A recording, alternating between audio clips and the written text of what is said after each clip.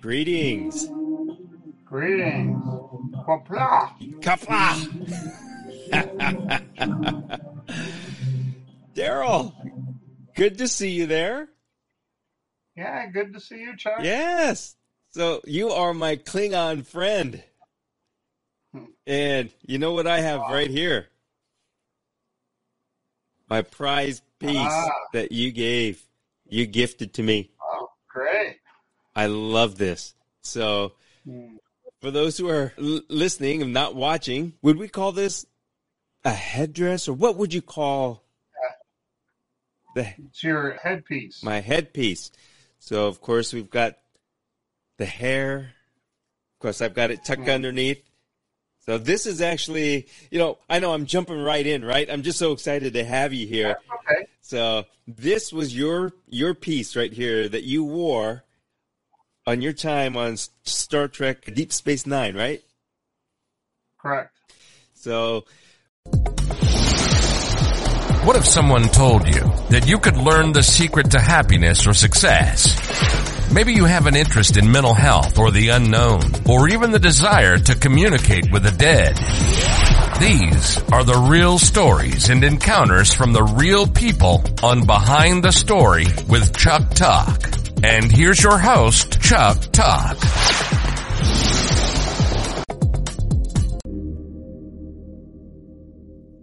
what we're doing today is we are talking to a Klingon actor who played several roles in Deep Space Nine, mainly, correct?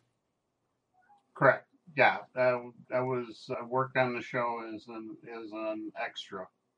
Yeah, it's Basically, you got a lot of headaches for no money, but it was fun. oh, I love it. Well, I mean, when I found out that you were more than a Star Trek fan, that you actually were involved with the show, I was over the moon. It's so.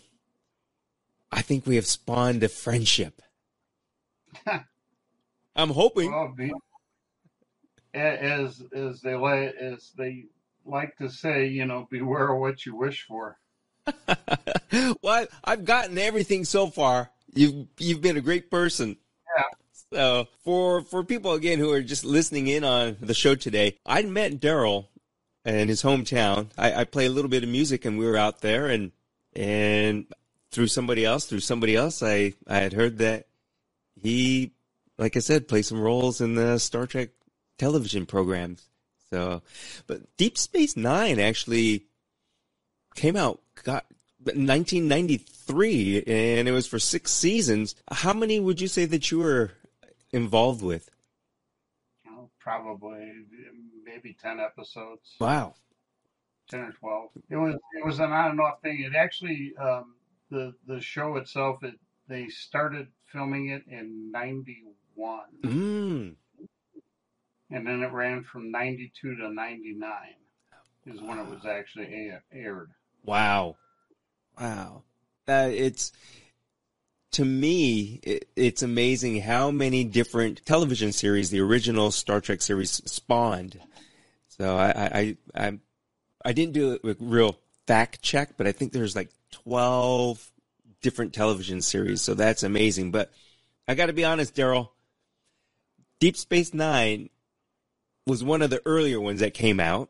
It was one of my least favorite, but actually now it has become my go-to. If I want to watch something Star Trek, I go to Deep Space Nine. Well, a lot of people felt that way, from what I've, found out over the years I've gone to a lot of conventions and stuff is like you say, Deep Space Nine was one of those things when it came out, it was okay. I mean, but it was the same thing with Voyager. Mm-hmm. Voyager was basically treated the same way. It just, it's an offshoot. It's not really Star Trek. It's just on a space station. Yeah. sort of thing. But now, I mean, and all the different variations that have come since then. I mean, now you've got Discovery, Hmm. out now, and then you've got the new one that I think is called Strange New Worlds, That's right. Yeah. which And is actually pre Captain Kirk, wow. And Picard, another one. right? Yeah, It's Picard. there's just so many, but they're all super, super good. And I know there are going to be Star Wars fans out there who are not going to like what I say, but I've always been more of a Star Trek fan than Star Wars, only because Star Trek was just so much more real, had more of a human story to it, I think. Okay, yeah, I don't know if you agree with me I on can that. buy that. I actually enjoy both of the genres. Yeah. Doing it because besides doing the Star Trek thing where I still try to go to conventions and stuff. I mean, the pandemic really killed the sci-fi community itself. Oh, yeah, I imagine. As far as the conventions go, Yeah. Um, and it's slowly starting to come back, but it really took its toll. So let's go back to the mid '90s when you first got that role. How did it come about that you became an extra? Were you working in the film industry or anything like that, or did No, were you walking down Hollywood Boulevard and somebody said that guy has got the physique of a Klingon? actually, the way that it came about is been I've been a fan of Star Trek since the '70s. Mm-hmm. In fact, I can remember when it first came out. It was like it was the one show that my parents would let us watch, even though it was horrible back then. And basically, I was actually in the Marine Corps. I was stationed down at Camp Pendleton, Oh.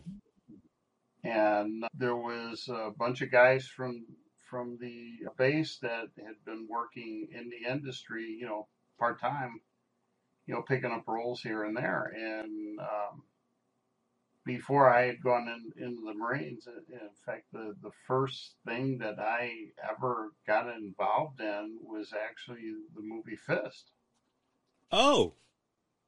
that was actually filmed out in Dubuque, Iowa, which is the area where I'm originally from. I'm from Iowa. In fact, Okay. my parents had a farm that was about 15 miles from Field of Dreams. Wow. So But Dyersville, Iowa. Yeah, and that's how I got involved in doing a lot of this stuff, and through school, and doing plays at school and stuff. And mm-hmm. it's just a lot of fun. Uh, so I want to clarify when I said, walking down Hollywood Boulevard and somebody said he's got the physique of a Klingon. It's because I've stood next to Daryl, and he is a force to be reckoned with. I mean, you're like this. You've got this larger than life stature. So that's what I meant by that. So it's a phenomenal man. I'm larger than life now, that's for sure. But yeah, back then I was about 100 pounds lighter, and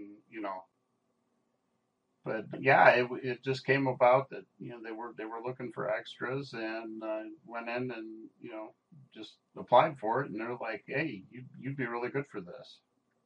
So, And then it was just every once in a while you get a casting call. mhm. We're looking for 10 people, and it's actually tough trying to find people that are willing to do some of these roles because it is wearing a lot of heavy makeup Yeah. and costumes and stuff. And that's what I meant, about the first couple of times it was like, what am I doing this for?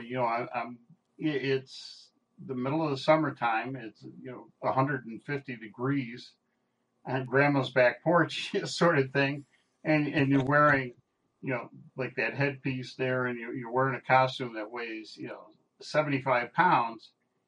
And the crazy thing was is that to do when you got involved in doing this, you would go in, you get all dressed up, and you'd sit in a trailer for 8 hours with air conditioning with a bunch of other people to do a 30-second scene on film, and that would end up half the time on the cutting room floor, and you got paid $100 for the privilege. Well, I want to know, how long did it really take to put on your makeup, your headdress, your headpiece, all of that? I mean, I would imagine, what, couple, 2-3 hours, maybe more? Oh no, it wasn't. For us, it wasn't that long, because basically, like, they were just generic things. Okay. Yeah, it wasn't like, say, with like Michael Dorn, who played Worf on what was it, Next Generation, Right. and stuff. He probably went through 4 hours a day in makeup and stuff, because of course, they were doing all of his shots were, they were close up like you and I are, versus me, where I'm sitting in the background at Quark's bar, drinking, Warnock Yeah. or something, and just being, basically obnoxious. Being a Klingon. Yeah, exactly. That's the one thing that a bunch of my friends and I used to always say, is that, when we put on the costume, you sort of feel like you can walk through a wall. But when you put on that headpiece, you can. That's what I've heard about the acting stuff, is especially if you're putting on makeup like this, you almost become that character, and you portray that character. So Right. Now, And then go ahead. Then after this, we started going to, a bunch of us started going to the Star Trek conventions. Mm-hmm. And we dress up, and pretty soon it was a lot of fun, because people would expect it. We'd show up, and where you've got 300 people in Pasadena, for, say, at a Creation Con, is the company that used to run and still does run these conventions, the big Star Trek conventions. Mm-hmm. And we would go there, and it was like you'd have 300 people standing in line. Well, Klingons don't stand in line. So we're just, we're marching up and down the line and harassing everybody. And the great thing is that you could get away doing it, because everybody expected it. Yeah, you're absolutely right, because I have never seen kind or a proper speaking Klingon on any of the shows. And if a Klingon were to say to me, "Excuse me, can I scoot by?" I'd say, "You're no Klingon." Imposter. Well, I'll tell you what, one of my first experiences at an actual convention was, I went to a convention, and it was in Sacramento. And there was a guy that was there who used to be part of a group. His name was actually Chuck. And I mean, everybody called him Slimy, because this guy, Chuck was half Filipino, and unfortunately he's not with us anymore. Anyway, he would take, and he had, because he couldn't grow facial hair and stuff, so he had a glue-on beard, and it was like, because he would sweat so much in the headpiece, the beard would be hanging down, and the mustache, and his makeup would be running all over the place. And I went to get something to eat, and I sat down at a table at the the little cafeteria, and this great big guy comes walking up to me. He sits down next to me. He reaches over, he grabs my hot dog, and he just takes a bite. And I'm just looking at him like, what the hell?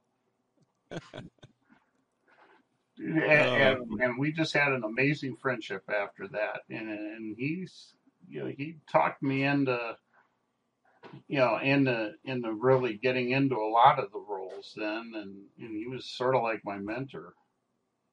with Yeah, how to really act, really act more than the acting part of it to become Klingon. yeah, because I would imagine even if you did or didn't have any speaking roles, you probably had to, like you said, the mannerism and the walk and just that attitude too. Oh yeah, that's the thing. You had to have the attitude. Hmm. And then there was also, I did a lot of not only Klingon, but I did Cardassian Right. roles. Yeah. Now, The Jem'Hadar warrior, that was a lot. That was a lot of makeup.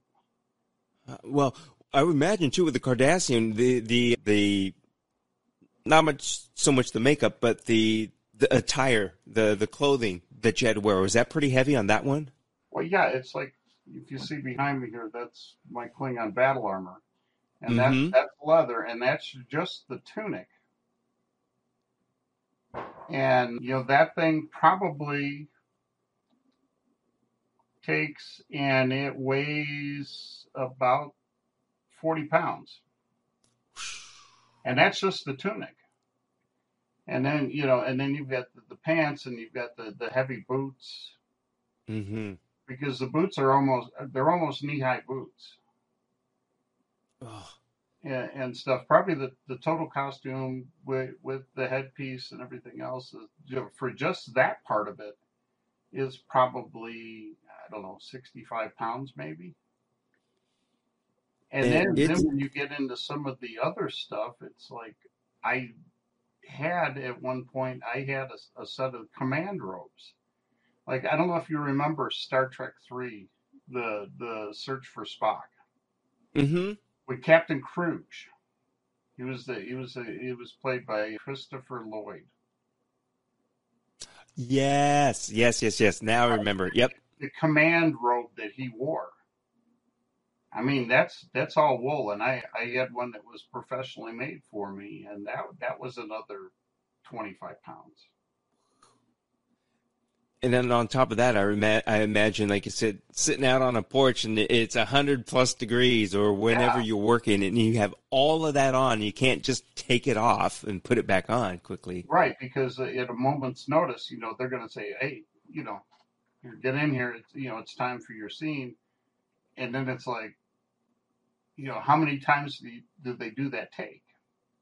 Oh, To do that 30-second time, there may be 10 or 15 takes. It all depends on the director and, how good everything works. yeah. Do you I have a mean, that's couple of one. really fun? Mm. Oh, go ahead. No, I was go going to ahead. ask, and I think you're going there. If you had any a couple of really fond memories of any of the scenes or anything like that. Well, some of the scenes, they're more of a blur than anything. It was more the people, like Jonathan Frakes is Mm-hmm. an excellent director. He did a lot of the spin-offs after Next Gen. Mm-hmm. He was the director on a lot of the spin-offs and stuff. He is a great director. Brent Spiner is a really good director and stuff, and they're more into the roles. You know And I that. got a lot of fond memories. I mean, because it was like, when we were on the set, we weren't really supposed to interact with the main stars. Mm-hmm. That's sort of verboten sort of stuff. But hey, we're Klingons. We did it anyway. Yeah, you're supposed to. That's part of your behavior. Exactly. And I've still maintained friendships to this day with some of the actors. Is Now, probably one of the best ones is Robert O'Reilly, and he played Galron, and wow. he's just a fantastic guy. In fact, I Yeah. just got a thing from him just the other day where he's trying to get back in 1997. Our group that I was part of, we actually had him, one of the guys that I used to hang around with. He did a couple of Star Trek conventions in the San Francisco area that he put on that was called KlingCon. It was all Hmm. Klingons. And CleanCon 95, it was Bill Campbell and I'm trying to think of their names now. It was Koloff, Kor, and Kang, the original three Klingon captains from Star Trek, from the original show. And he got all three of them out there for the show, and everybody loved it. And a three-day convention, and then he came back with CleanCon 97, and he got Robert O'Reilly out there. And after that, it was like, Robert was fantastic working with him, because I was part of the people that actually I guess you'd call it his handlers, to keep him from getting in trouble, basically. Right. Yeah, and stuff. And then Wow. he just actually sent me an email. He's trying to get the old crew. In fact, he had posted on Facebook a picture of CleanCon 97 where he is there and surrounded by 150 Klingons. And this was Man. back in the day when Paramount would not allow him to wear makeup outside of the show. Oh. Because that's the one thing is the big difference between Star Wars and Star Trek. And I don't know if I could get in trouble for this or not, but I don't care. But they always had this thing where George Lucas with Star Wars, he loves fan interaction with everything. Mm-hmm. And Paramount they are absolutely anal about their copyright infringements. In fact, I know a guy, I don't have a copy sitting here in front of me, but it's called, in fact, I think I gave you a copy of it, The Way of the Warrior. Not yet. I'll look forward to it. Give that to you? Oh. No. Well, when you come back out here in September, I'll be back out there. Yeah. Yeah, when you come back out here, I'll have to give you a copy of it. It was called The Way of the Warrior, and he's a martial arts expert from California, and him and his wife, they learned how to use a batleth, which, for those of you that don't know what it is, I mean. And when you do that, I am going to play this in the background.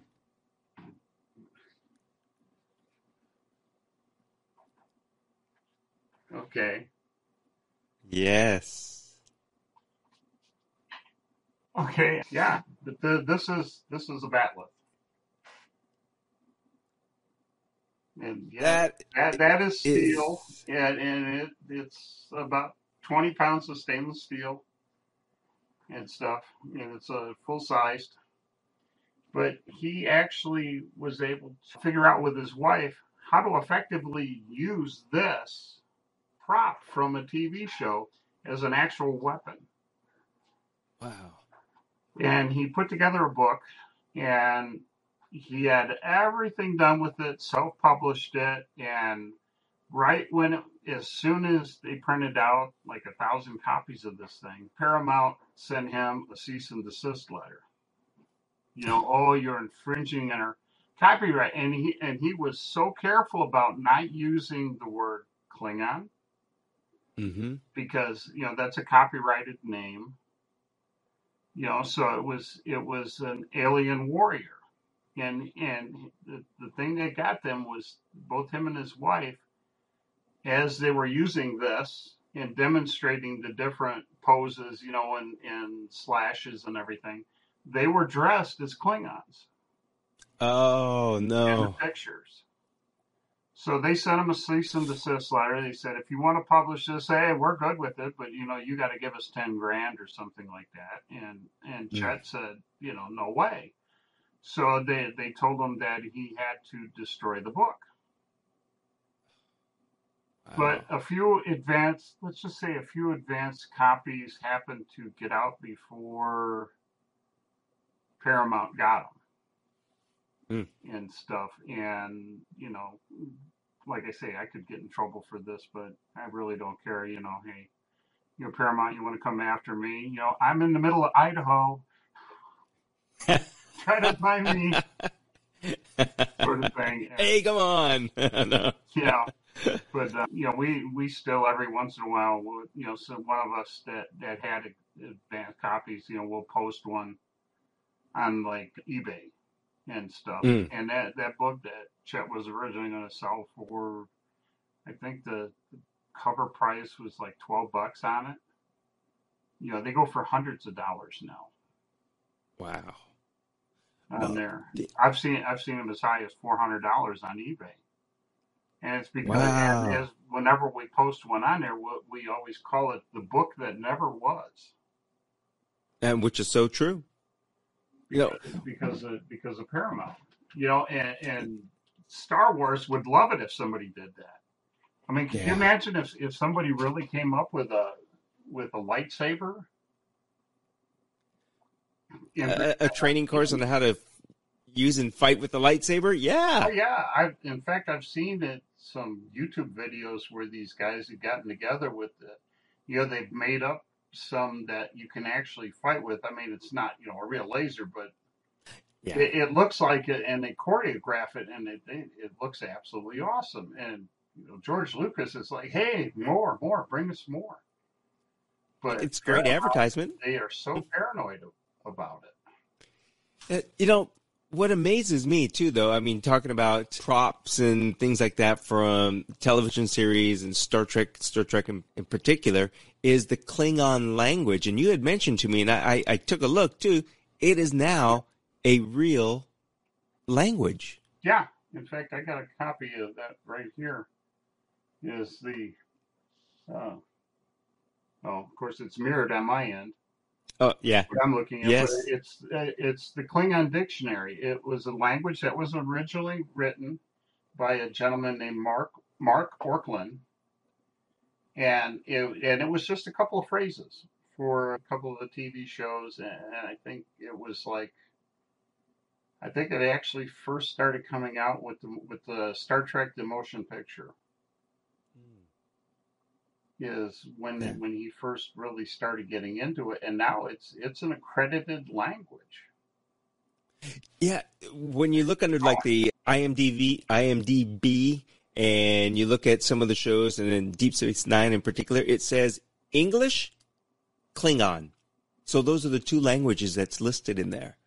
Right. And I did look it up, and it says that there's not a whole lot, but there are like 30 people in the world who speak fluent Klingon. Oh, yeah. That movie that had come out a few years back with Eddie Murphy, Daddy Daycare.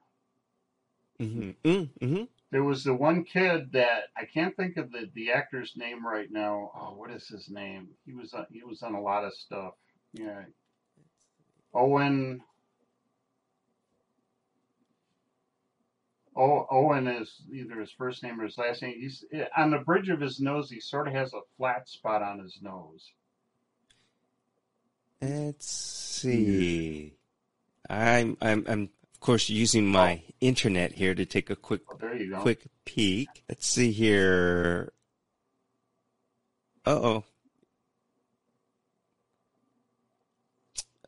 of the main characters? Yeah, one of the main characters. And he was a younger kid, right? Like I said, his last name, I think his last name's Owen. Darn. On these internet movie database thing, there just sure is a whole lot of actors and everything else in a lot of these movies.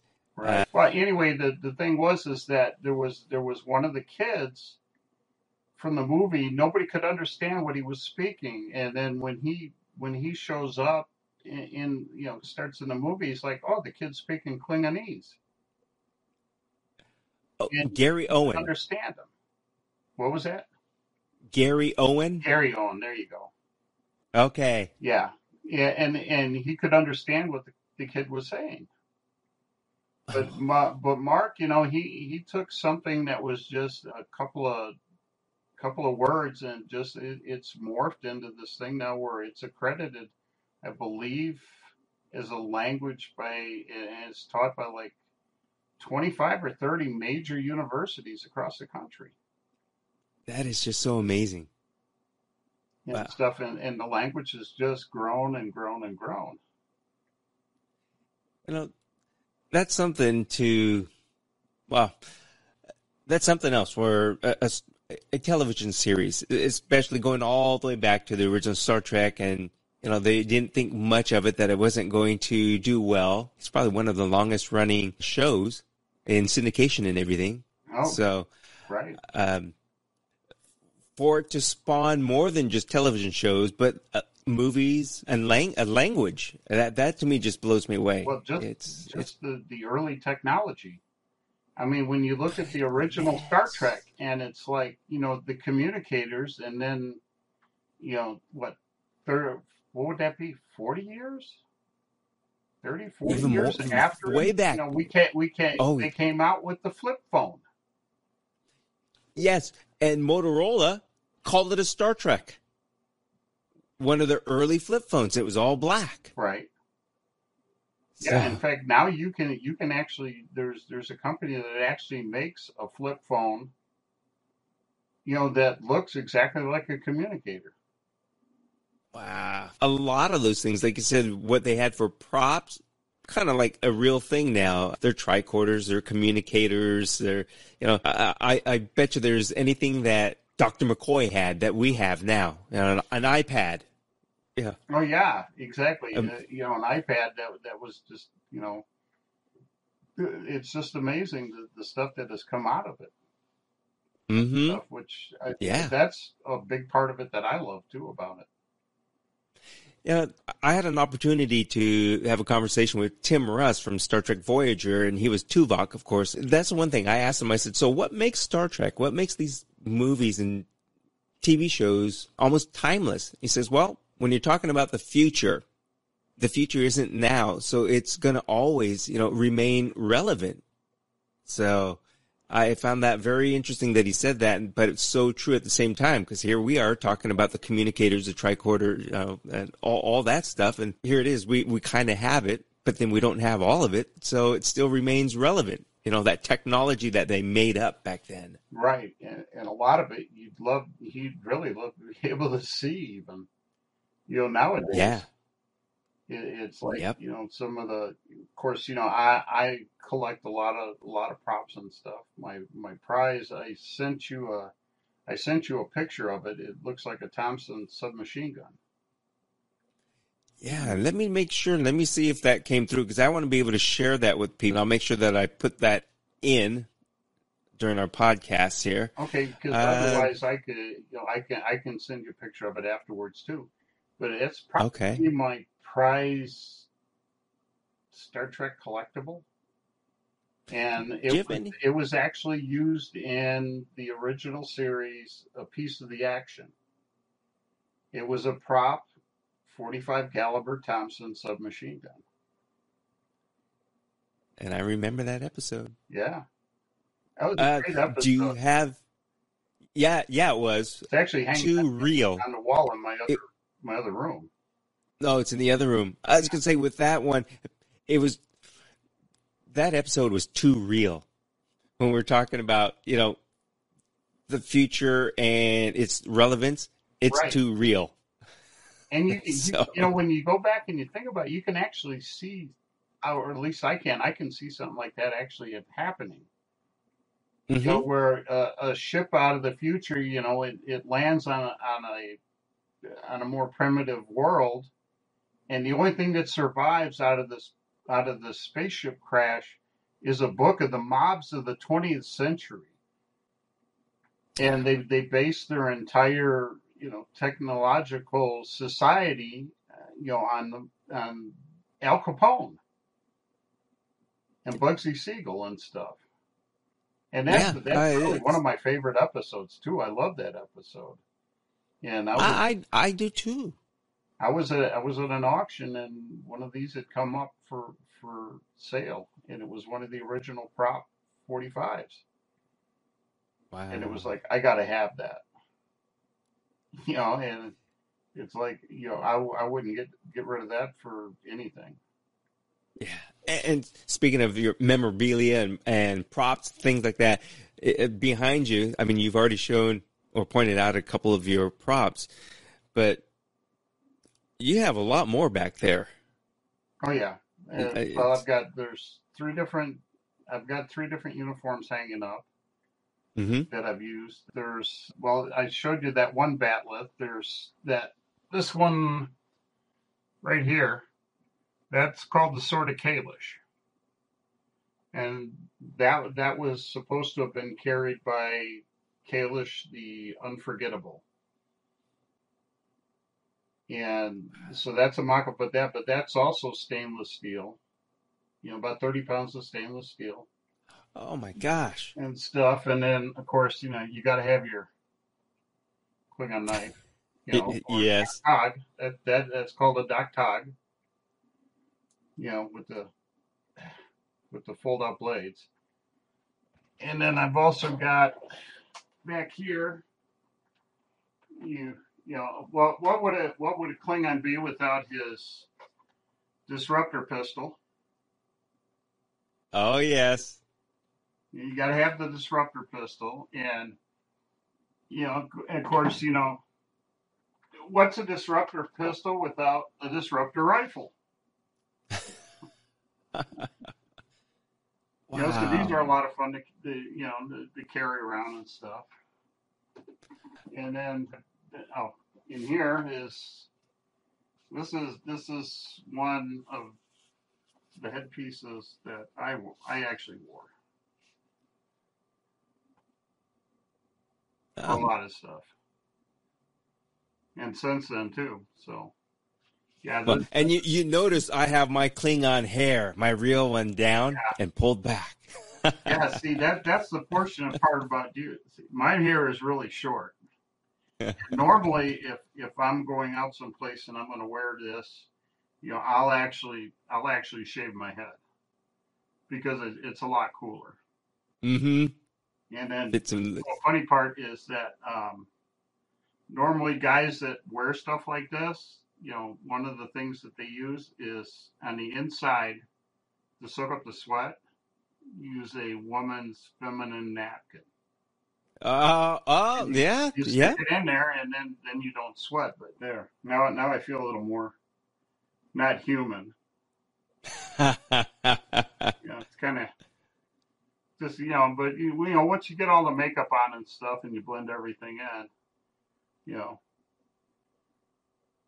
But yeah, That is great. That is great. yeah. But Gosh. I've been on one magazine cover, which is this here is a magazine called Warp Trails, Okay. and that's you can see me in the middle there Oh, there it is. Yeah. with All right. two of my friends. One of them it's tough to tell in the picture on there. His name is Mitchell, and he's from San Francisco area. One of the nicest guys you'd ever want to meet, and he gets mistaken for Michael Dorn all the time when he's in Klingon garb, Oh, wow. just all the time. And Now, he's like me. He loves doing it, and we've done a lot of things, a lot of promotional stuff. And one of the funniest things we ever had was there was three of us, and we were working for Kodak at the Cybol convention in San Francisco, which is a big computer show. mm, I don't even know if they still do it anymore, but it was called Cybol. And we were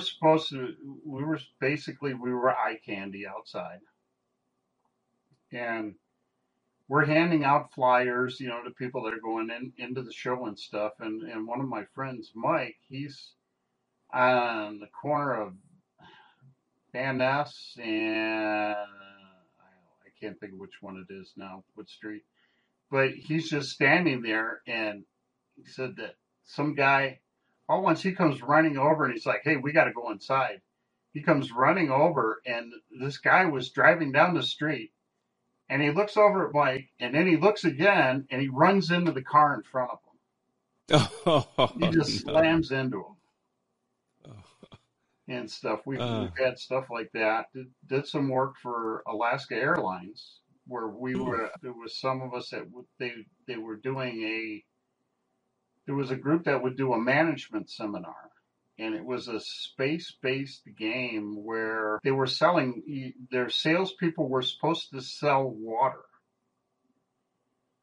and it was selling water to different societies around the galaxy. Oh, And okay. we, as the Klingons, we were the keepers of the prison. And if the salesman did something wrong, they would get thrown into prison.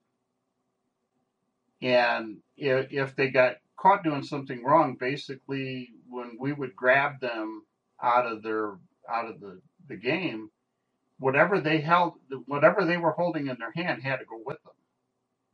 And one of the big parts of the game was there was a little piece of paper that was a communicator and a transport key. So they couldn't transport back up to their ship. And it was just a hilarious game when it got going. And Wow.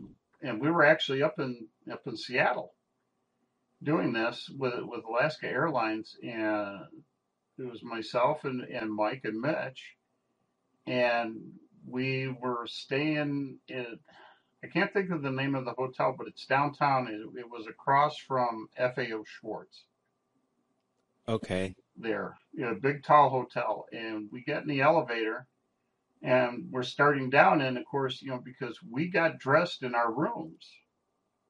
So we're in full makeup, full battle armor and stuff, and going downstairs to catch a ride, over to it was the Superdome that they A just king tore down. kingdom back then. Okay, Yeah. is where this thing was going to be, and it was the funniest thing in the world. I mean, the doors opened up on the 15th floor, and this little Asian lady, I mean, couldn't have been 4'5", and she goes to step into the elevator, looks up, sees us, and just kind of backs away, and then the doors closed. And we were laughing so hard when we got down, to the bottom of the lobby, with that one. I mean, it was Oh gosh. great. Hey, Daryl, do you try to get out? I know, like you're saying, the past couple of years with the pandemic, there really wasn't much of anything happening live and in person. But do you still try to, or do you think you're going to try to get out to any one of these conventions that are, coming up?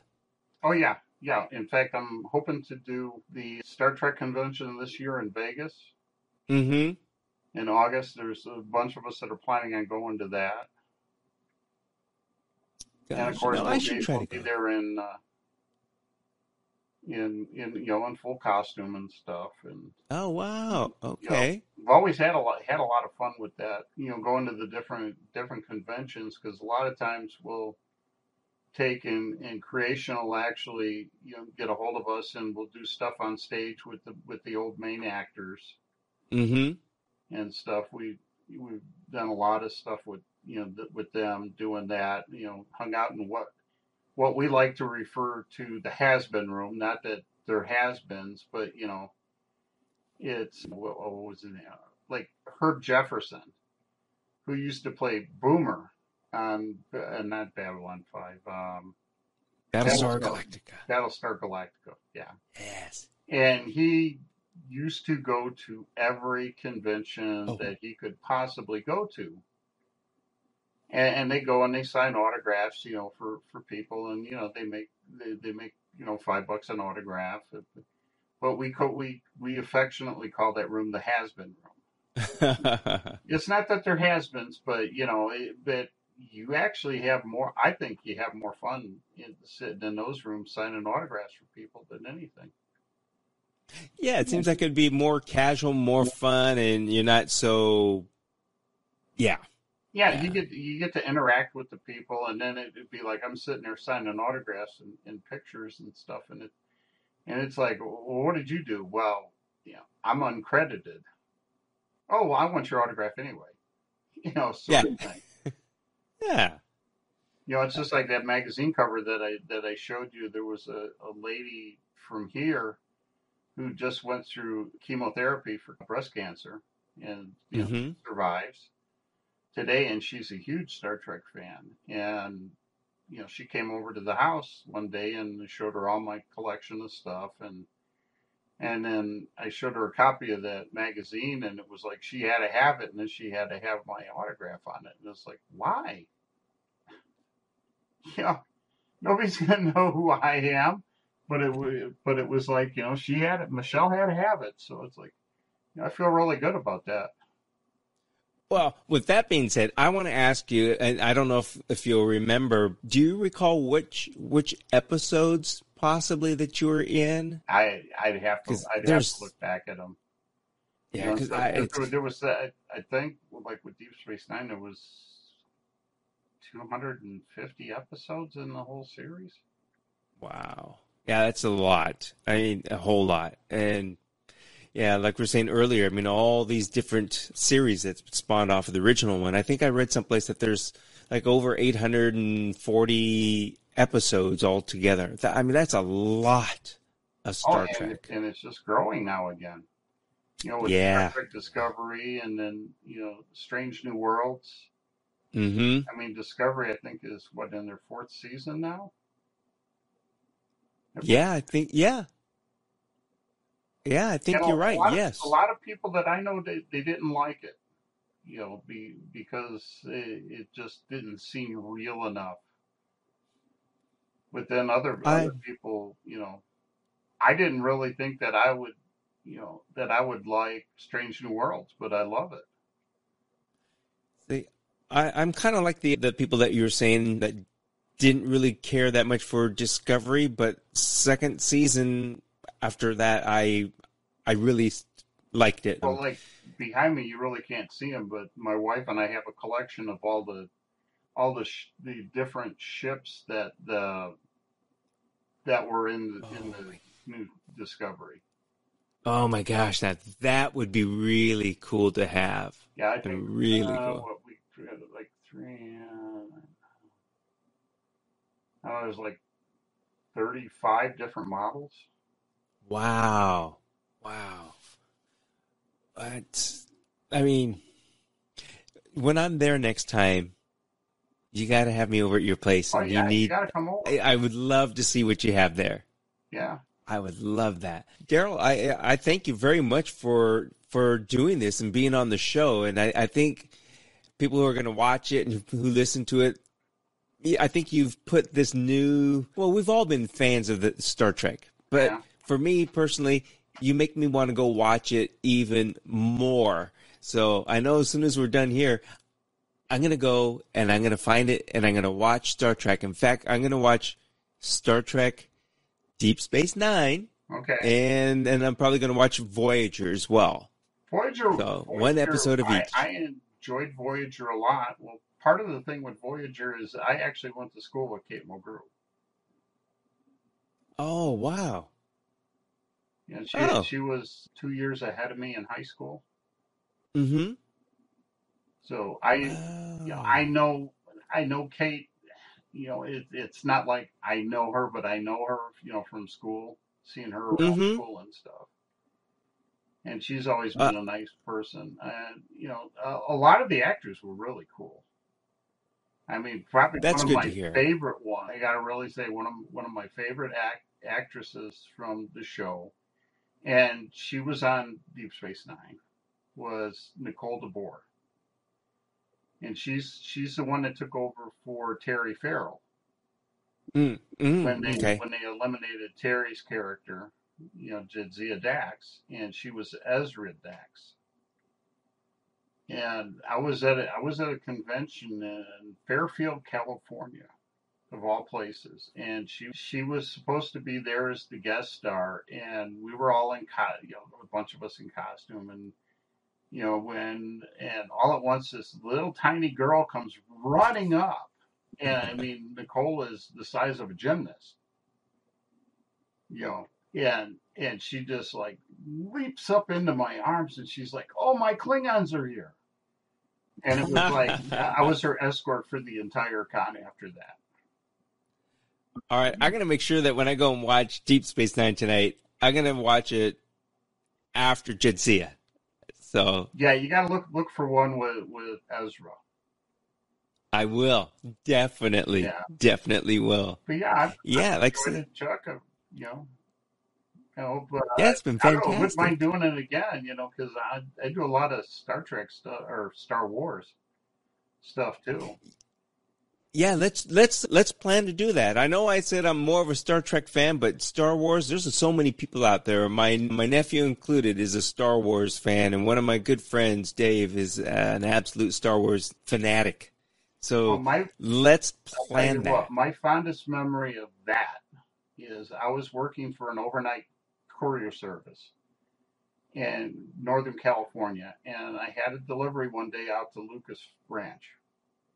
Oh, And I show up and go through the gate, and they said, yeah, go over to this building over here, and somebody will get the package. And it was a package with a bunch of film in it. So I go, and it's like a cafeteria actually where I walked into, and there's nobody in there. And I rang the bell, walked in, and this guy shows up, and he was wearing a bathrobe, and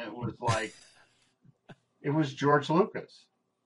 oh, And gee. I didn't recognize him, and I was like, "Well, I got to deliver this. You think you can sign for it?" And he says, "Well, I suppose I can. My name's on the gate." So it's like, that was really cool meeting George Lucas that way. Wow. Yeah, let's plan to do this and get together and talk about Star Wars and some of your knowledge and adventure with Star Wars. All right, sounds like a plan. Cool. Well, again, Daryl, thank you. I know it's a little bit later for you where you're at as opposed to where I'm at, but I'm still going to stay up for a few hours to watch a couple of episodes. I may have to do that myself now. Yep, yep. So anyway, So, you take care. all I right. appreciate it, and we'll talk to you again. All right, Daryl, thank you. All right. Don't hang up. Yeah.